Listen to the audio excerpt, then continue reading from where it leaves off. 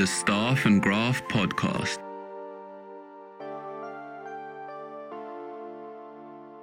This is weird. My lock's been drilled, so I open the door and my steering wheel is missing. And links are salad. You know what? You're trying very hard not to get sued. You can have all the talent in the world skating around, but if you don't have a goaltender, it does not matter. Team Tidy Business, baby.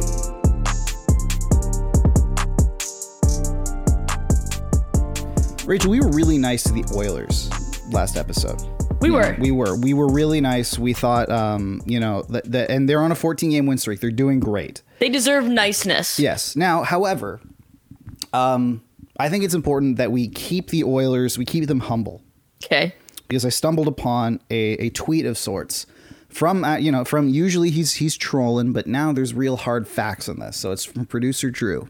Oh dear. And he went, the Oilers have beat these are the teams that the Oilers have beaten during their current 14-game win streak.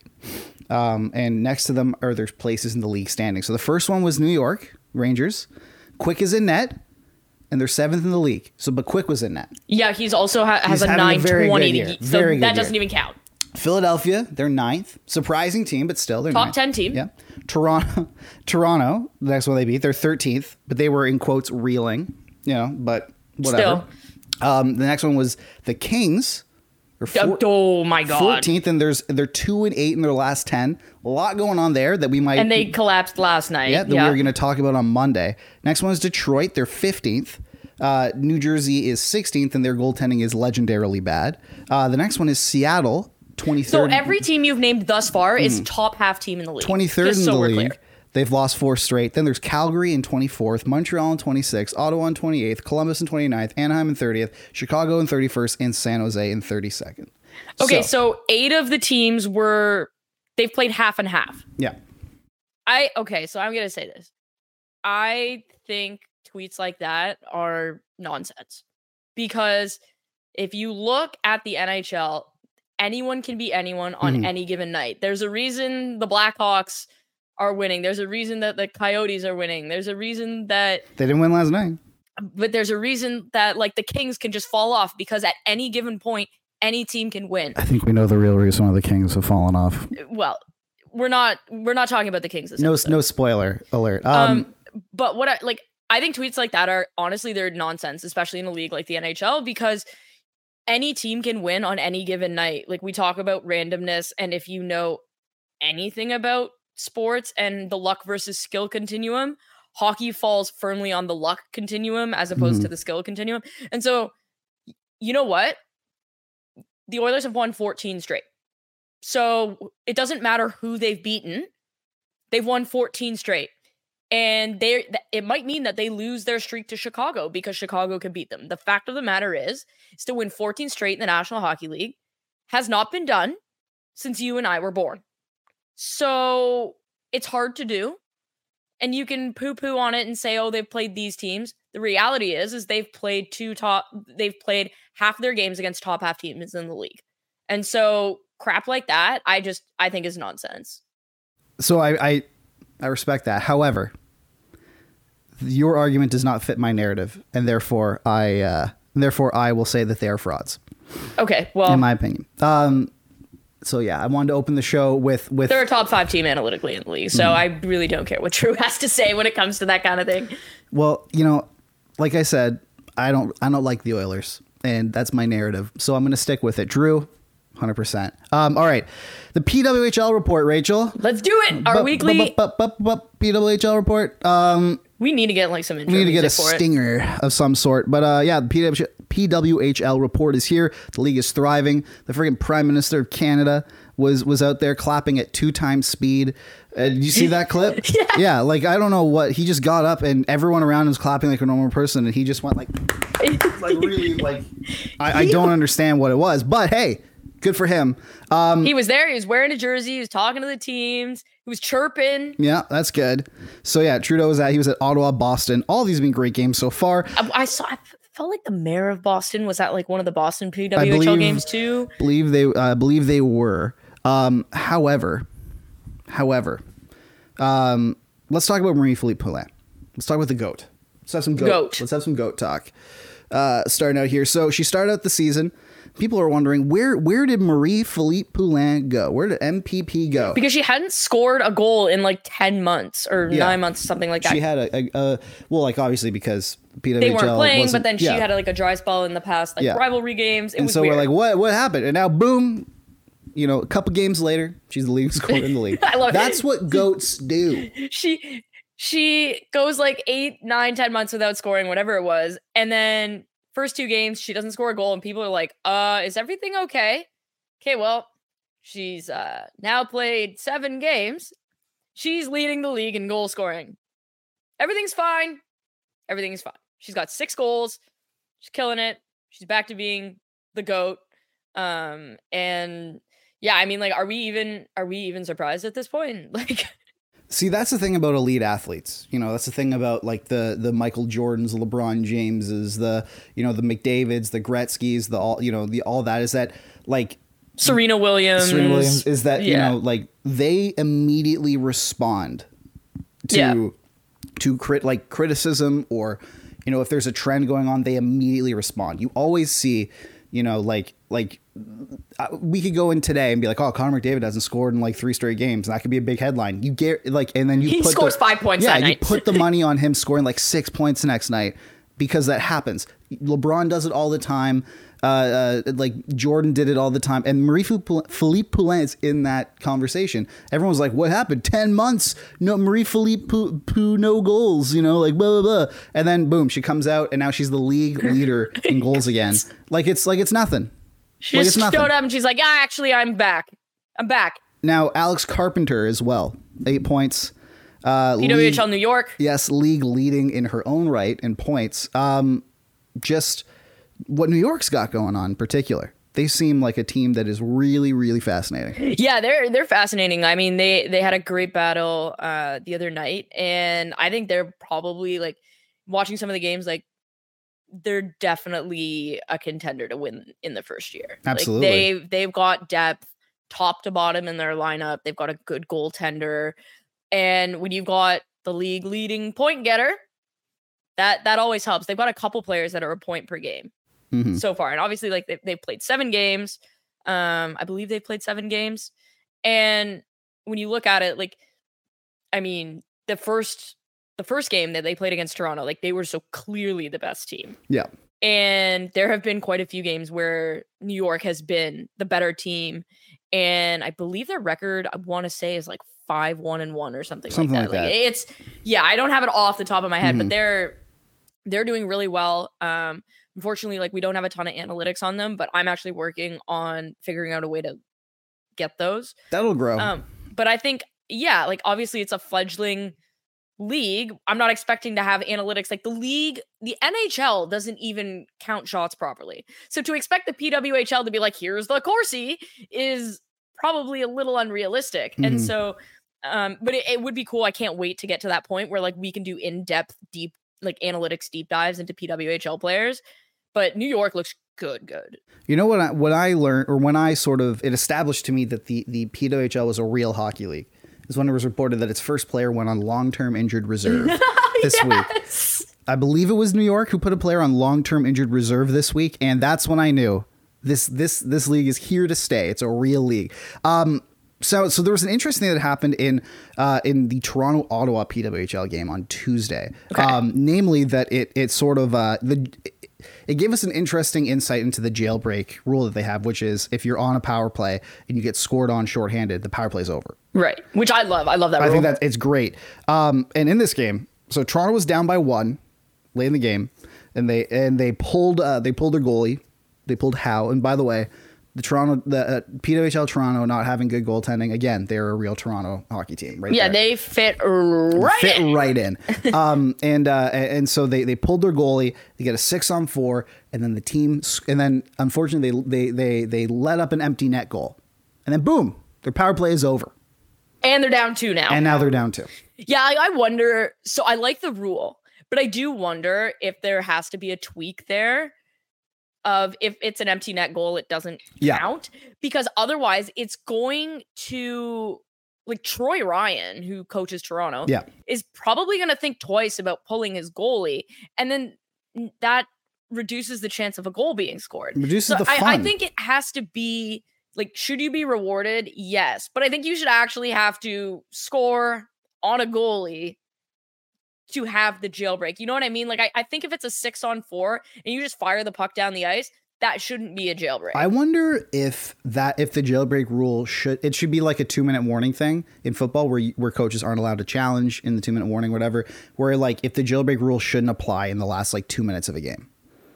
Like, because I think that fosters comebacks, and obviously comebacks are exciting and fun. But like in this game, like, you know, it's super intense. You're down by 1. You pull your goalie because you're trying to score. Exactly. And you get an empty netter. And then that's like, you might as well take a knee after that. Right. Know? And so I think maybe in like the last 2 minutes of regulation, the jailbreak rule, it should be sort of abolished in a way that like it happens in other sports. In the NFL, you know, in the 2-minute warning, coaches aren't allowed to challenge stuff. You know, like you're not allowed to do booth review, you know, yeah. It's exactly like rules go away. And obviously there's going to be like tweaks to rules, Yes. because I do wonder about the impact of it, because now obviously they're probably not changing it in season. Yeah, but next season, now whatever. like you're not going to see goalies pulled to make it 6-on-4, and that's what we want. Like, we want a 6-on-4, and so do I like the rule generally speaking? Yeah, I love the rule. I think it's a fantastic idea. But I do wonder if it's an empty net, like you actually have to score on a goalie for it to be a jailbreak kind of thing. I think that maybe instead of like last 2 minutes, they just have to say it has to be on a goalie. Yeah. Because what if it's 3.5 minutes left to go? Yeah, no, right? that's true. So, but I like where it's kind of like you have to tweak it based on the situation in the same way that like other leagues do it, or you could just be curmudgeon-y like the NHL and not change anything. But the PWHL has shown that they're a little bit more forward thinking. Yeah. And so I think, And they're willing to change. They're willing to adapt, right. it seems. And so yeah. I think we see something like that because they're going to look at this and realize, ooh, this might happen more often than we think it does. And we obviously don't want to encourage coaches to not pull their goalies to try and score. Because like, that's not what we're trying to do either. And, you know, then again, you know, with the you have to score on a goalie, it might take away from the potential of something like what the Penguins did this week, which is score on your own empty net while there's a delayed penalty. Well, I mean, I know that's a 1 in a million thing. If you score on your own net, like that. Yeah, I know that's a 1 in a million problem. thing, but it's very funny. But speaking of Pittsburgh, you know, the league, the PWHL has always said this will not be a 6-team league forever. You know, this is just our version of the original 6. And it seems like Pittsburgh is going to be the next team, or at least like it's the favorite to be the next team, I would say, because listen, they're hosting a neutral site game this season. They're expected to. Yeah, I think they're not going to just expand to 7, right? I think they probably go to like 8 or 10. Yeah. And I don't think they'll expand right away next season. They'll probably give it 2 years of stability. And the president of business ops for the PWHL said, we've expressed interest in hosting. No, the Penguins. Oh, sorry, president the Penguins. of business ops for the Penguins. Sorry. Saying we've expressed interest because listen, Pittsburgh is a great hockey city, an incredible hockey city. They would surround this team. Well, they've got the lift Penguins, up this team. Robert Morris. Want to say no? Penn State's in Philly, I think. But does Pitt have a hockey team? Pitt has a hockey team. Like Pittsburgh is a great hockey city that actually gets support. Like Toronto's not a hockey city. No, Toronto's a Leaf Leaf city. Every other the hockey Marlies team don't get support. The Steelheads don't get support. Like the Marlies get some support, but it's only because of their affiliation with the Leafs. Right. It's not to the same degree. Whereas in Pittsburgh, like Robert Morris gets support, Pitt gets support, the Penguins get support. When the PWHL goes there, it gets support. Yeah. And so I like the fact that the Penguins have said, like, we've taken note of all the success that the PWHL is having, all the records that are being broken. We've had like preliminary conversations with the PWHL. We've expressed interest. They talked about the different arenas where like at the Pens practice facility where they have 2 NHL size rinks. There's room for a third, and maybe they could do a partnership with Robert Morris. There's so many options that I think present Pittsburgh as such a great market for PWHL expansion. And when you think about it, Oh my God, if you could get it in there while Crosby is still playing for the Penguins and take advantage of what like Marcus Foligno's doing in Minnesota or what Austin Matthews and William Nylander are doing in Toronto, like take advantage of the fact that there are like hockey superstars there to help grow the game, I think it'd be huge. It would be extremely ideal to get it in there when Crosby is still playing. However, if he's not, it still doesn't preclude him from doing what like a Bergeron's doing for PWHL Boston, because he is and he's gonna do it 100%. Like, yeah, you know, and whether or not Crosby stays in Pittsburgh after he retires or not, I don't know. Like, I don't know anything about him, you know. But like, you know, he could want to live in Hawaii. He could want to live wherever. I don't know. But like, it's important to have ambassadors, and there is no better ambassador than Sidney Crosby or for hockey in Pittsburgh. But also, like, you know, you get him in there when potentially this core of the team is still there, and you have the likes of Malkin, of Letang, of Erik Karlsson, Mario Lemieux, you know, guys like Pittsburgh has a lot of legends and a lot of legends that stay local, and it would be very important for them to throw their support behind it. It could be like, I don't think we have to talk ourselves into PWHL markets anymore. I think this would just be a great idea. And once the financials work, once the league gets itself further established, once teams start moving into bigger buildings, maybe, because, you know, like the Toronto's already selling out Mattamy Athletic Center every night, and it's about 3,000 seats. So maybe they move into Coca-Cola Coliseum. Maybe they move, you know, into a different sort of rank. But like, once these teams start moving into bigger ranks, and you start selling those out, and you realize, okay, this is continually feasible, Pittsburgh would be great. And I think PWHL Pittsburgh, also, you want to launch this when teams get names. Yes. You don't want it to be called PWHL Pittsburgh. You want it to be called the Pittsburgh somethings. Penguinettes, the Pittsburgh. Not even like the Pittsburgh Pennies. Pennies. That'd be a good name, actually. I don't know. But yeah, I think it's great. And yeah, we do love to see it. Yes. Now, speaking of expansion, in the most perfectly timed, whoa, drop my mic there, Rachel.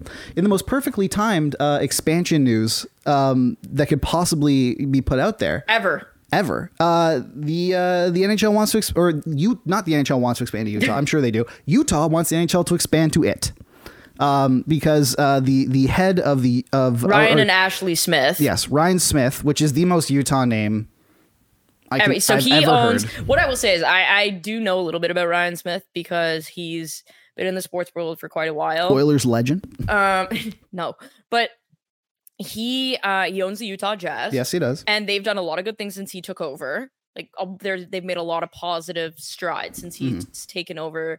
They're not painfully mid anymore. Yeah, they are also building a new rink because of the Winter Olympics. Mm-hmm. But that's in 2034, right? And they're intending on speeding up that timeline, anyways.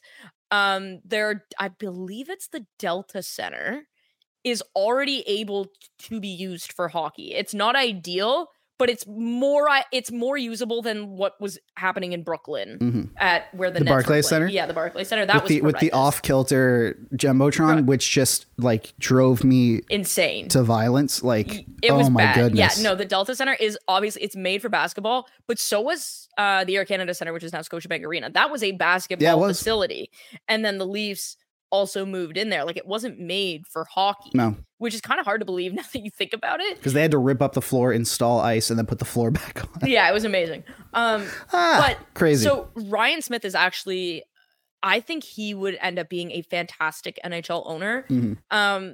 He's not Mark Cuban. No. But he is sort of along that line in terms of how he does his business, how he thinks about his team, how he values his employees. And I think anytime we can have ownership like that, that's positive. Having said that, there are 32 teams in the National Hockey League. Half of them rely on revenue sharing from teams like the Leafs, the Rangers, Montreal, Boston, Philly, Chicago, to even stay afloat. You should not be adding teams to your goddamn league if you can barely keep the ones that you have. The only reason literally the only reason the NHL would consider this is because of the expansion fee. Because it's ridiculous. Because it would be $1 billion basically back into the line. Not healthy for the viability of the franchises. And I do like that they put in their press release that they can take a team now, because if you remember, the Arizona Coyotes were given a deadline of the All-Star break. So important that you said that, because Marty Walsh was interviewed recently. That's the head of the PA, in case anyone out there doesn't know. The new head of the PA. And he goes, we're going to have to, the Arizona Coyotes were talking about how, we're going to find a new place pretty quickly. And we had heard talk of that, Yeah, we've heard a garbage dump. We've heard. No, but even right after the citizens of Tempe said, no, you're not allowed to build on our precious garbage dump. Yeah. It's a staple of our community, and you cannot build your tax-free stadium on it. They were going to do, I can't remember what it was called, but it was like in the most like Republican belt in and the Republicans were like, no. Yeah. And so Marty Walsh here goes, they were talking about, we're going to find a new place pretty quickly. Well, the year has gone by and they haven't found anything, at least to my knowledge. So the clock is ticking on Arizona, in my opinion. And Elliot Friedman. Marty Walsh said that? Marty Walsh said that. Wow. Okay, so that, you know what that tells me? Because Marty Walsh is really measured with his words. Like, we're talking about somebody who was in the White House. Yeah. Right? As the Minister of Labor. The Labor Minister. Right? Yeah. He's pretty careful with his words. When he says the clock is ticking, that is the very polite way of saying the players are absolutely furious and we're having some serious discussions behind the scenes. Yeah, like in the movie The Irishman, there's a scene where they talk about how mobsters talk, and they're like, when they come to me and they say I'm a little concerned. You go, the guy's pretty fucking concerned. And when he says I'm concerned, it's like DEFCON 1. It's like, and so this is Marty Walsh saying I'm a little concerned, which means he's pretty effing concerned. He's not happy. Yeah. And so, and then Elliot Friedman goes on, and after he says, to me, this is a message to the Arizona Coyotes. The NHL has basically said they need to know about Arizona by the All-Star break. And right now, as we're recording this, it's January. It is very much not July. Is January 25th. The All-Star week or All-Star break or whatever is in 1 week. Right. Bye-week start on Monday. Yeah. Like the All-Star break officially kicks in Thursday. Thursday. So by next Thursday. So literally a week from today, 7 days from today. When Gary Bettman holds his State of the Union or whatever All-Star media availability, we want an answer. Yeah. That's basically what they've said. And unless they have something going crazy, unless they have something crazy in their back pocket right now, like that can transform in a week. Like things are looking weird. I think this is less about expansion, because if you remember, Mark Chipman, who is the owner of the Jets, yes, he was like, first of all, Mark Chipman, from like everything I've heard, I know people who've like worked for him, like in business and with the Jets, who have said like he's the best owner they've ever had. He's also just a very, very, very rich man. Like he's not like. He's one of those people, like when Adam Johnson passed away, he basically was like, any player that wants to go to the funeral is going on my private charter, no questions asked. Like, he didn't even flinch. You know what I remember about Mark Chipman is during the 2012-13 lockout, when they're in a boardroom and Mark Chipman stands up and tries to say, hey, can we like get back to playing? And Jeremy Jacobs turned to him and says, sit the fuck down and shut the fuck up to Mark Chipman. And God, I hate what a great thing. But anyway. But I think, okay, so what I was going to say about Mark Chipman is when the whole Atlanta Winnipeg thing was going down, Mark Chipman made it clear that like he wanted to bring a team to Winnipeg. But instead of being uber bombastic about it, he took direction from the league. He only said things when the league said, yes, you're allowed to say this. My tinfoil, not even my tinfoil hat. Here's what I think happened. Ryan Smith has had a relationship with the National Hockey League for a couple of years now. My inclination is that we're approaching All-Star break. As of yesterday, we were basically a week out. I think there was probably like a hint, nudge of at some point in the next week, release this and you can say we can take a team now, because that will signal to Arizona, we're not kidding. Yes. So, but now what it's done is it's put that right at the forefront of the conversation.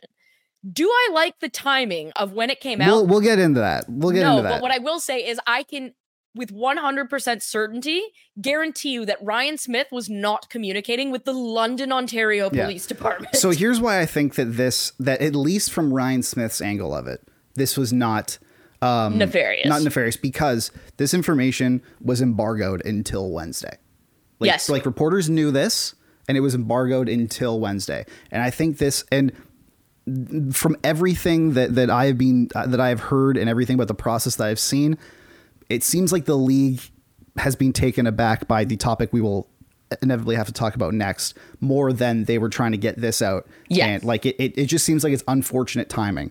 Do I think maybe we could have gone like, hey, Ryan, maybe just chill, pump the brakes on Saturday. that. Yeah. Or like wait till the All-Star game. Release it during hockey night in Canada. Yeah. Or do something like that, instead of a Wednesday morning, who knows? Wednesday, you know what? Thursday morning would have been maybe even fine. Thursday. Exactly.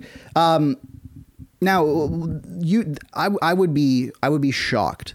I would be flummoxed if Utah does not get a team, whether it's through expansion or whether it's through relocation. League cannot. So what we were told when I was working in the league is that the league cannot go to 33 without going to 36. 36. Yeah. That's way too many teams. Yeah. So listen, it depends on if the league values basically watering down their own product. Well, because there's not enough. Frankly, there's just not enough good players for 36 teams. Yeah, and there's barely enough for 32. I don't know if there's enough markets for 36. Like, yes, there are. You have Atlanta, Utah, Houston, and Quebec. People keep saying Quebec is gonna work, and I've always been skeptical. Oh, I think Quebec will you work. Think so? But once again, you have half of the teams relying on revenue sharing payments to stay afloat. Until at least 25 teams are in the black, you cannot expand anymore. And you have a team. You have a team that's playing in a Costco right now. Yeah, like you have a team in a college rink. You have a team that's playing in front of 5,000 fans every night. It's an oddity. It's an oddity. We've tried to dress it up like it's not.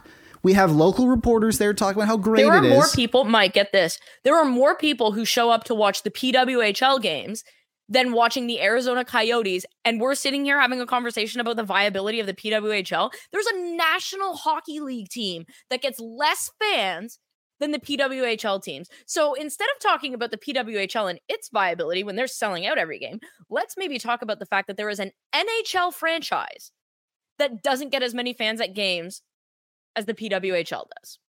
That doesn't even have like the capacity to get as many fans at games.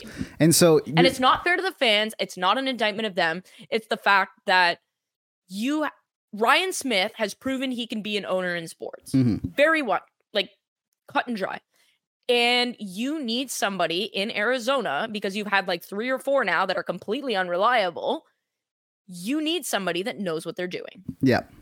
It's that simple. And Ryan Smith seems he got basketball to work in Utah. And if Ryan Smith wants to come in and say, you know what, maybe it's not in Utah, because Utah's also like a crazy religious state. I was going to say, you cannot put a team there if you can't go to the bar after midnight. Like, I'm sorry, but that's not going to work. Ryan Smith got a bunch of Mormons to care about basketball. So I think that's... Yeah. Like, but that's the pretty... thing is, what I'm saying is like, I don't want hockey to be ripped out of Arizona. I want that team taken away from that owner, because I don't think it's viable. The other thing I want to point out is if you look at the Rogers Center, which is the baseball stadium in Toronto, it's undergoing a $300 million renovation. That is also like last summer, I believe. Private money. Yes. Was last summer not also a $300 million? If you are rich enough to own a sporting team, you are rich enough to build the building for it to play in. You should not be relying on public money. And the fact that the Morello family continues to say we need public money, you're not fit to own a team. And your fans deserve better. I understand why rich people do this, because if you have an opportunity to not pay for something, you're going to try and explore that opportunity no matter how much money you have. But this is too long. But this is insane. And how many chances? Like, I'm so sick. I'm so sick of seeing this situation. It's like we're being gaslit. Like every day, whenever I see something about the Arizona Coyotes, like that's not directly about their performance on the ice, I feel like I'm being lied to, like I'm being gaslit. Like every time we talk about how, there's 5,000 fans seeing this. Oh, the opposing coach has to do his media availability outside, like literally in a tent outside. They have to walk. Let me tell you something. They have to walk outside. It's a 4-minute walk. Yes. It is a 4-minute walk from the visitors' dressing room to the ice. Like, it's not feasible. And yet all I see from and I get why local media is doing this, because it's like they're fighting to keep a job. They're fighting to keep acts and like this is their not an livelihood. indictment of them It's not or of the them. fans. But I feel like I'm being lied to or gaslit every time I see this. Even after this comes out, reporters are going out and saying like, "Oh, typical hot take stuff like that." You know, like the reporting hot takes instead of actual facts. Okay, then you give me the facts. Here are the facts. You don't have an arena. The facts are you don't have an arena. You don't even have a land to build an arena. Rachel, I called up the Glendale city manager 2 years ago, and I talked to him, and he said, like in the most politician way possible, these guys are the biggest pain in our ass that we can possibly have, and we cannot wait to get them out of wherever they are. Like, they have not paid their rent, their vendor costs. And that's not the team's fault. That's the owner. Yes. And that's what I'm saying. Like if you could find a really rich dude that said, F it, I'm building my own building. Like I don't need city money. I don't need state money. I'm building my own building. I'm keeping them in Arizona. That's what I would want. But the reality of the situation is there's no owner right now that's like, I can keep them in Arizona because the guy who's there right now is not viable. And Ryan Smith is a viable owner. And if that's the option, then I'm sorry, but that is what needs to happen because we cannot continue to revenue share for a team that has less seating availability than PWHL teams who are in their first year. Like the Leafs have more like luxury box seats than the Arizona Coyotes have actual seats in their building. Yes, like 5,780. Yes, like the luxury suite capacity in the Scotiabank Arena is more than the actual capacity at also Mullet Arena. If you think for 1 second that Quebec City is not a more viable option right now than whatever the Arizona Coyotes are doing. That's a very low bar. I have a bridge to sell you. That's a very low bar. We have to put that. Yes. Like, but that is the bar that we're at. Utah, Houston, Atlanta, like Arizona is a viable hockey market if you have the right owner. And right now, they don't. Once again, the NHL has done a real shit job of getting a proper owner in there. They're trying to jam a square peg into a round hole when the reality is they need somebody who just wants to own a team and is willing to foot the bill. Yep. If you're not willing to foot the bill like Michael Andlauer was, right? Think of all the crap Michael Andlauer has had to face since taking over the Sens. We're about to talk about that. Right? Think about all the crap that guy and the fines and everything he's had to deal with, and he's taking it on the chin and he's footing the bill. He's not asking for public money. No. So you need an owner that's willing to do that in Arizona. And if you can't have that, then I'm sorry, but the team has to move. Yeah. Now, and I don't want it to move because I think Arizona's a great hockey market, but you don't have a choice right now. No, you can't keep going on like this. And I believe they only have 1 more year left on their deal. Yes. To be in Mullet. Like it ends in 2023. It's 3-year deal. Or sorry, it ends in 2025. It started. So clock's ticking, just like Marty Balch said. All right, Rachel. Last episode. Time to pivot. Yeah. So last episode, we talked about the fact that we thought it was nice that the Calgary Flames, they put out a statement saying that Dylan Dubé had asked to take leave for mental health reasons and that they were going to support him. Yep. And they had a player, Oliver Shillington, who's now coming back. And we talked about Sam Girard and Connor Ingram. It turns out we don't know this for sure, that it may not be for the reasons that we discussed on Monday. So what we want to do is say we still absolutely support the Calgary Flames, the Colorado Avalanche, the Arizona Coyotes, supporting their players getting mental health help for actual mental health reasons, like what the Avs did for Sam Girard, what the Coyotes did for Connor Ingram, that behavior, and what the Flames did for Oliver Shillington. We support that, and we would like teams to continue to do that. Having said that, so the London Ontario Police, on yesterday, according to a report by Robin Doolittle of the Globe and Mail, which cites an official affidavit that was filed with the Ontario court, is that the London Police Department has sent out basically requests for 5 members of the 2018 World Junior team to report to London to turn themselves in and face charges. So they have issued what's called, I'm going to do legal here. Issued a summons, basically. They have been issued a summons request by the court. Yep. Okay. So they have not been formally charged, but in order to issue a summons request, charges have to have been filed. Yes. So while they have not been formally charged, It's a matter yet, of time. the charges have themselves have been filed. Yes. So they are in the system. Now, couple of things, because we have some US listeners, and I spent a lot of time yesterday speaking to lawyers on both sides of the border so that I got this correct. In the US, when things like this are filed on the court document, they are a matter of public record, which is how we found out about various athletes being charged with things. In Canada, not everything is on the public docket. You can submit a Freedom of Information request. And it can be denied. Exactly. So, in this particular case, we may not get the full scope of everything because the victim, who like I said, I spoke to a lot of lawyers, some of which actually practice in London, and they said there is no way that these charges have been filed, which they have, if the victim is not cooperating with police. So here's how it works. Civilly, she had a settlement. That does not have any bearing on a police investigation or a criminal decision. There's a difference between a civil lawsuit and a civil trial and a criminal lawsuit and a criminal trial. And the best example right now is Donald Trump. Because Donald Trump was found civilly to have sexually assaulted E. Jean Carroll and is now in his damages trial. Right? He's not going to be criminally prosecuted because he did it while he was president, and that is an entirely different situation. However, it is important to note that in Canada, the victim does not press charges for sexual assault. The Crown does. The Crown does. And so for anyone that wants to say, she waited this long, XYZ, she didn't wait to do anything. She went the day after to the police, and it took them this long to close their investigation and then be pressured to reopen it by the feds.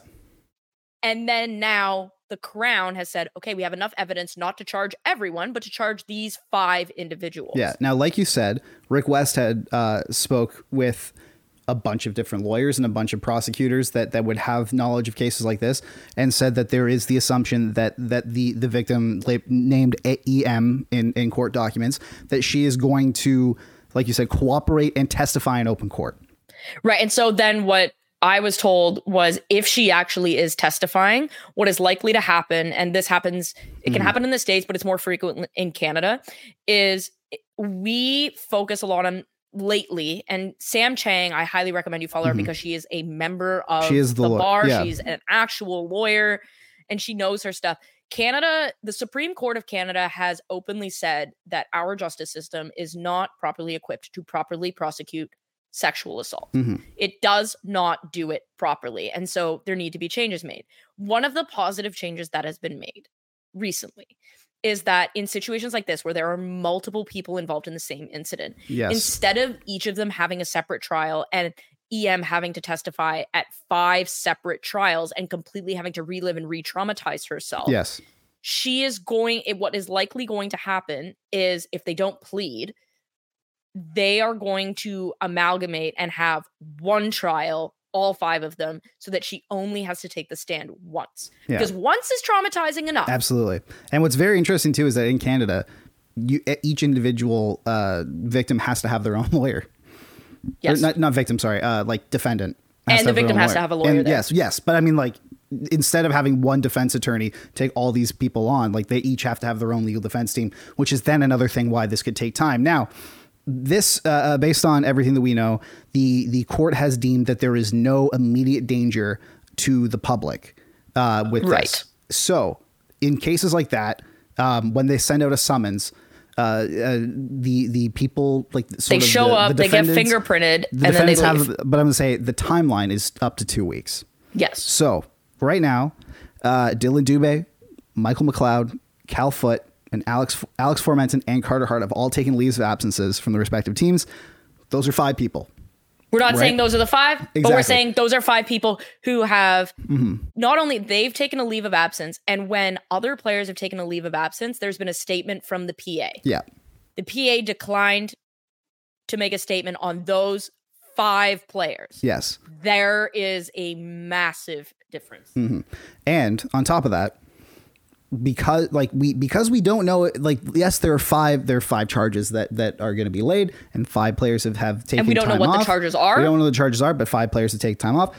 We don't know, like, who knows? Maybe one of them could have taken time off to be a witness or to be whatever. There may be more leaves of absences that are announced to come. Basically, what will happen in this is in the next 2 weeks, we will start to see sort of the wheels turning on this, to the point where the London, Ontario police have scheduled a media conference for February 5th, which happens to be basically exactly 2 weeks after.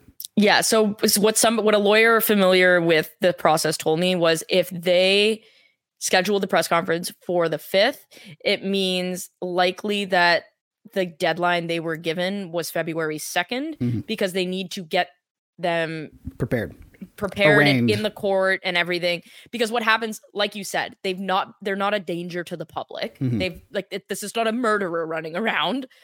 Yeah. Right. Obviously, what they did is abhorrent, potentially, allegedly. Yeah.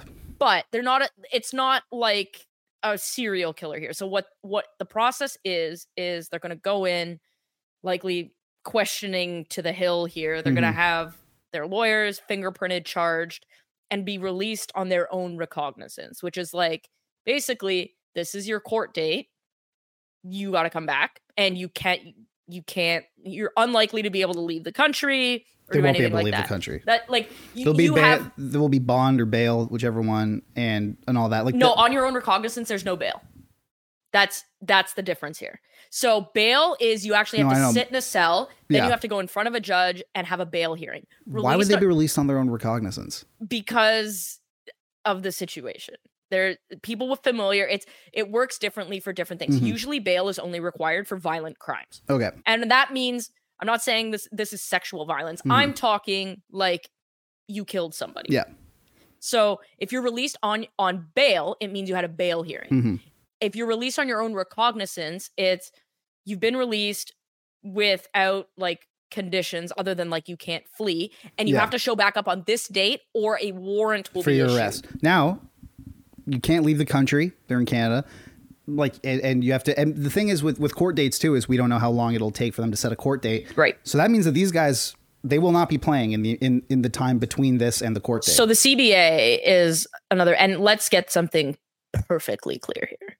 Their NHL careers, whoever these 5 are, we're not saying it's those, whoever the 5 are, their done. NHL careers do not matter. What matters here is justice for the victim. Yes. I don't care about anything else. I don't care about playing in the NHL. It's a privilege. A lot of people act like it's a right. It's not. And you know what? The burden in Canada is you don't just get to like press charges for no good reason. It's very similar to the US. There has to be reasonable belief to even press charges. Reasonable belief in Canada, the bar is 50%. So the Crown believes it is more likely than not that this happened. If you are criminally charged while under NHL contract, Gary Bettman has the power, I believe, to void your contract. I would expect, just given how the NHL has taken this, and they have waited because they were waiting for to see if criminal charges would be laid. I would expect that it is indefinite suspensions while this plays out. Yeah. And then a decision will be made after. Yeah, this is, it's very difficult. The NHL, I hate to say this, but they are in a difficult situation here. And I think they're handling it correctly. I think they are, but this is a criminal matter. So they don't have they don't have control over the timeline of this thing. Yeah, like the London police didn't ask the NHL, can you like the NHL didn't call up and be like, can you do this before training camp, please? Or can you wait till after the season? The London police are going to be like, no, we're not doing whatever works. But like when I was in the media conference at the Cup final, when Gary Bettman was asked about this, and he said we expect sort of like by early summer, mid-July, basically in NHL and the London terms. and so what happened? It just didn't work in the London. Robin Doolittle reported that there was in London there was a change of the Crown Attorney, and that was the cause for the delay. So it wasn't the NHL's fault. No. So I think that's important. One thing we also have to talk about too is that, let's say those contract terminations happen, or that teams, before even Bettman can do that, like after they're charged, they terminate their contracts. You're going to see appeals filed by the Players Association, likely for these things. And that's only because they have to. I don't think for a criminal charge they can. I think there's a distinction there. I'm not entirely, and this is what I'm saying. Like, well, look at the CBA. I don't want to have this that. conversation yet. In times like this, it's important to like stick to the facts. Yes. And the facts of the matter are the NHL has no control over this. This is the London police timeline. So I actually think the NHL deserves some credit here for not acting too quickly, because there was a long time where we did not think that criminal charges were going to be laid. And now that criminal charges are being laid, it really changes the scope and how this is going to be approached. And so I think it's really important to not speculate and to only follow the investigative journalism of people like Robin Doolittle and the court reporters. The one thing we're definitely not going to do is we're definitely not going to encourage people to find out who the victim is and name her. We're definitely not going to be doing that, because she's already been through hell. It's likely about to get a whole lot worse. And she deserves, it's so hard for victims to come forward. And she deserves nothing but love, kindness, and support. One thing I want to say before we go is I'm glad this is happening, because it's been shocking the amount of interference that has been run by people behind that it seems like behind the scenes to prevent something that would lead up to this. How many times have we seen, sort of nary reports saying that, there might not actually be charges filed, or this, that, the other. We have to understand that agents are very, most sources are agents, and agents will do anything to protect their clients. And there have been a lot of reports that would suggest the complete opposite of what we're seeing and we're about to see. And I think that it's just been shocking to look back in hindsight and see to see the random people going on radio and saying, we might not see criminal, we might not actually see criminal charges. There are rumblings of that. To see people people pull the strings behind the scenes, and there's been a lot done to try and make sure that this either A, doesn't see the light of day, or B, well, think about it. They got the London police, whoever got London police to close the investigation, and exactly. It wasn't until the federal government got involved. But even after this blew up, we've seen reports from who knows how many people that have tried to either throw cold water on this, try to downplay it, or try to say, it might not, what you think, it might not be as explosive as you think. It might not be as monumental as you think. And you can't fight, you can't hide from the justice system, really. And so it's nice to see this, but I think it's also very important to say, to say that to figure out who to take your information from. And like you're saying, Brick Westhead, Katie Strang, Robin Doolittle, the people that are sitting through, they're sifting through, pages upon pages of court documents, who are talking to lawyers and prosecutors and people who are actually involved in this situation, opposed to people who are dialed into league circles who report on this thing like it's a trade, or like it's a free agent signing. It's not. And I think it's important that we now let the people and we said this before, but I think it's important that we now let the people whose jobs it is to report on these things, we allow them to report on it. And we uplift their work. We uplift their efforts. We uplift the information that they uncover. But I think it's important that we let them do it. And instead, because of the amount of speculation and the amount of informed speculation behind the scenes, It doesn't take a scientist to look back at certain reports, look back at certain scoops or rumblings or rumors and see where that's influenced. And I think that's kind of what I was really reflecting on, is like, man, just how many people behind the scenes have tried to make this not happen. And now it looks like it's about to. Yeah.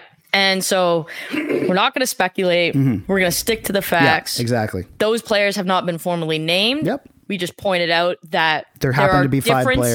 differences between how the PA has handled their absences versus other people. absences. Yep. Talk about the London police report. We need to stay on this, and we'll be the first to say we're going to follow this story, but we are not the preeminent voices. We're not going to report it. We are both victims of sexual assault in our past, and so this hits home. The reality is somebody that has likely been a victim of sexual assault or sexual violence of some sort. And so while EM might not see your tweet, the person might. And if you're talking about how, oh no, $0 to be kind. And if you don't know anything, it is better not to say anything.